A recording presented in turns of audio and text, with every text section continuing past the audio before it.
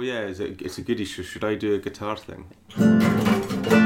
That'll do. You've done the guitar thing. Hello, welcome to Art Cinema Fart Cinema's Goodies. This is a mini little episode that we do to recommend you a good film instead of talking about the customary bad films. My name is Nadim. My name is Simon. And this week we're talking about, or Simon is recommending...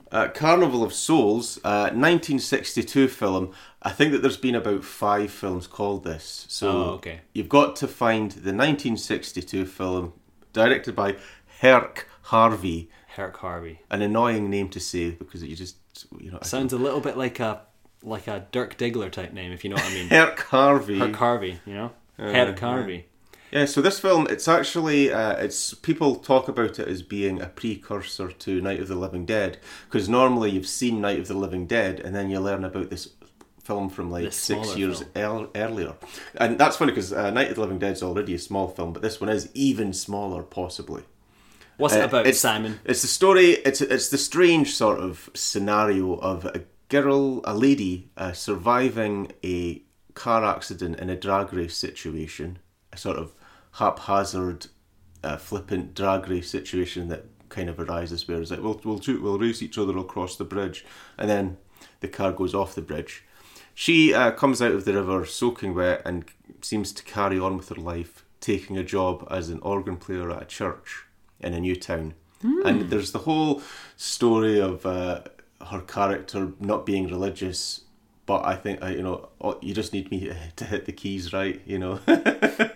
So what actually happens? What's the story? Well, she's being followed by a pasty-faced creepy guy. Ooh. She keeps seeing this apparition, even hovering at the window of her car as she's driving. This very scary face is just appears in front, the road in front of her. Appears, she looks over a balcony and he's down on the ground looking up at her and stuff.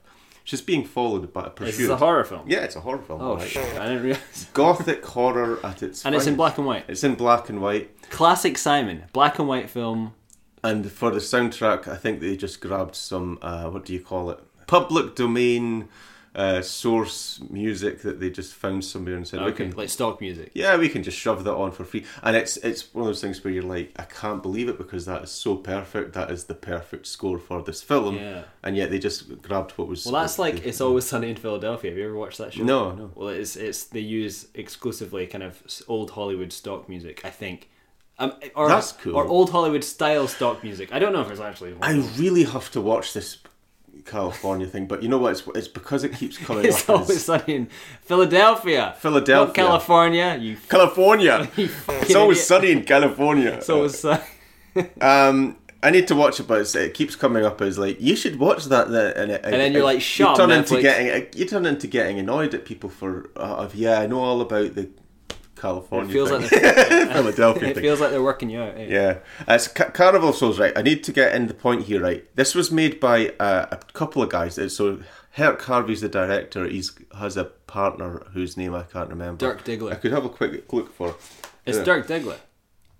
Harvey and Clifford, so someone Clifford is involved in this as well. Clifford the Big Red Dog. They are industrial filmmakers for about 30 years for the Centron Corporation. So that's industrial films where like you make a really shitty short film specifically to fulfill a brief for a company that wants to show... We want to advertise our gears. And we want to tell people about school bullying or something right, yeah. like so that. Corporate really filming. corporate, corny stuff. Yeah.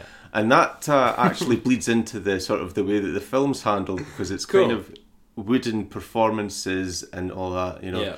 Also, the limitations of the low-budget filmmaking. Some of what they call the looping is bad, where it's like dubbed over speech, and you're like, that's from... Okay. These are things that work to the effect, whether the directors foresaw it or not. I think they probably did, though, because they were aiming for the look of a bourbon with the feel of a cocktail, and they probably knew about what surrealist filmmakers were being taught. And they were thinking, it sounds like they're deliberately making mistakes that we kind of have to live with. So why don't we just like play it off?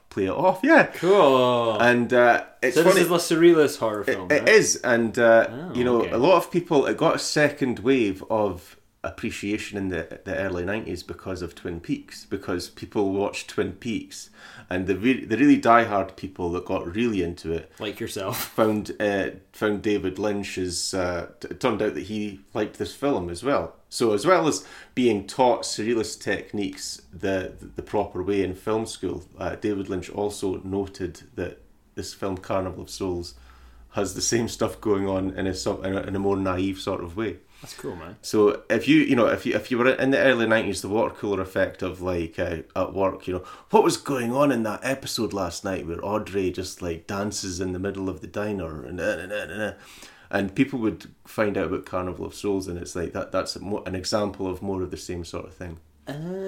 Zany. So what you're saying is David Lynch stole it all. He's a big everyone's a rip-off artist. Everyone's a hack. There's no such thing as like a good person in the world. This podcast is like exceptionally stolen from everything, isn't it? Yeah. We steal from everything. One thing I really like about Carnival Souls as well, right? So I've talked about how in the content of the story she's being pursued by this creepy guy, pasty boy, a supernatural. So it's a ghost, right? Seems. Yeah. Okay. And she's being followed by it. She keeps seeing it, and it's coming up the stairs to get her and stuff like that. The people around her in her life are similarly kind of creepy. There's a guy that lives next. She moves into a room where there's a landlady and all the rest of it, and the guy down the corridor is all like, leering geek idiot guy who's like, why don't we go and get a drink sometime? And she's kind of like, well, I'm not sure. But she doesn't want to be alone because of white pasty guy. I have a boyfriend, thanks. But she doesn't want to be alone because of white pasty guy. So she's kind of forced into being in company with a creepy living person. To get away from the pasty boy. To feel comforted and, all the rest of it. Yeah, you need to... Yeah, so it's like wherever she turns, there's like a leering face, whether it's a supernatural one or a real life one. So it's very claustrophobic, kind of anxiety, kind of. Will this film make you anxious if you watch it? It could do. It's not a perfect film. I think that it's got its pacing problems and all the rest of it, but I think that it's really effective. Another thing that says Herc Harvey actually plays the pasty, creepy faced guy, and I only found out the about director. That. Yeah, I only found out about that fairly recently. That's pretty cool. And I watched a Blu-ray special feature where it was like a Q&A somewhere, and he went to the thing in makeup, like dressed as the guy, and he's like sitting along the line of people with the microphones in front of them, and it was like I was watching this late at night, and I was just this feeling of, what have I fucking been smoking? It's like I was hallucinating it. I was like, this can't really be the guy that directed it is actually the creepy, and he's there smiling, like answering questions. Yeah, it's like finding out that Paddington directed Paddington. And it's like, hello everyone. It was great. It was great to work. He's actually like a cigarette. He's like a cigarette smoking asshole. He's like, yeah, I made this movie. It was great to work with everyone. It was great to get them on board, the Paddington family. And he's like a total sexist. Paddington's like slapping Sally Hawkins. It's like, Sally Hawkins, she was a dream to work with, a dream. If you know what I mean. And he's like, yeah. Yeah, no, so that was one thing that really like messed with my head when I found out. I was like, wait, but the director's in the film as that guy. That's cool. Oh, wow. I like that. That's cool. That's a cool little thing. Right, so there's a location, there's a building used that was like an old pavilion, and it's run down, Russian architecture. The waterline receded, it burnt down and got repaired and all the rest of it. But what you're left with is like this stinking landscape with this really weird Russian building in the middle of it. Okay. And the director found it and said, let's make a film here. And it's the most creepy sort of like bizarro thing. Anyone would think that. And it just so happens because he is an industrial filmmaker who spent 30 years making these sorts of things in total. Like he had the resources when he had the idea with his partner to actually make a feature film off the cuff.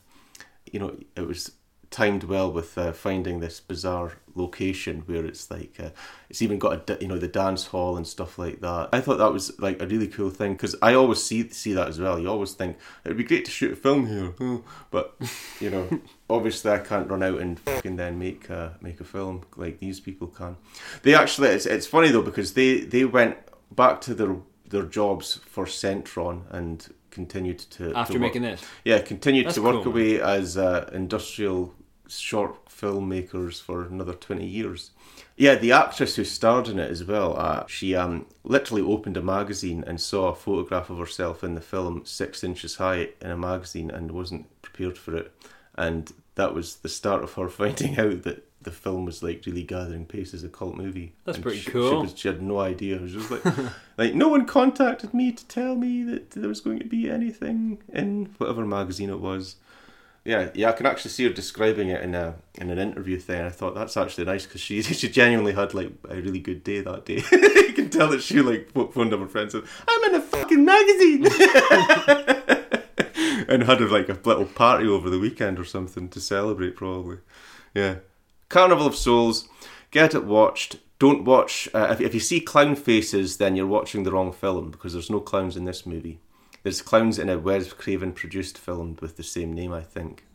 But that's the wrong film if you're watching that one. Carnival of 1962 Souls. Oh, that was painful.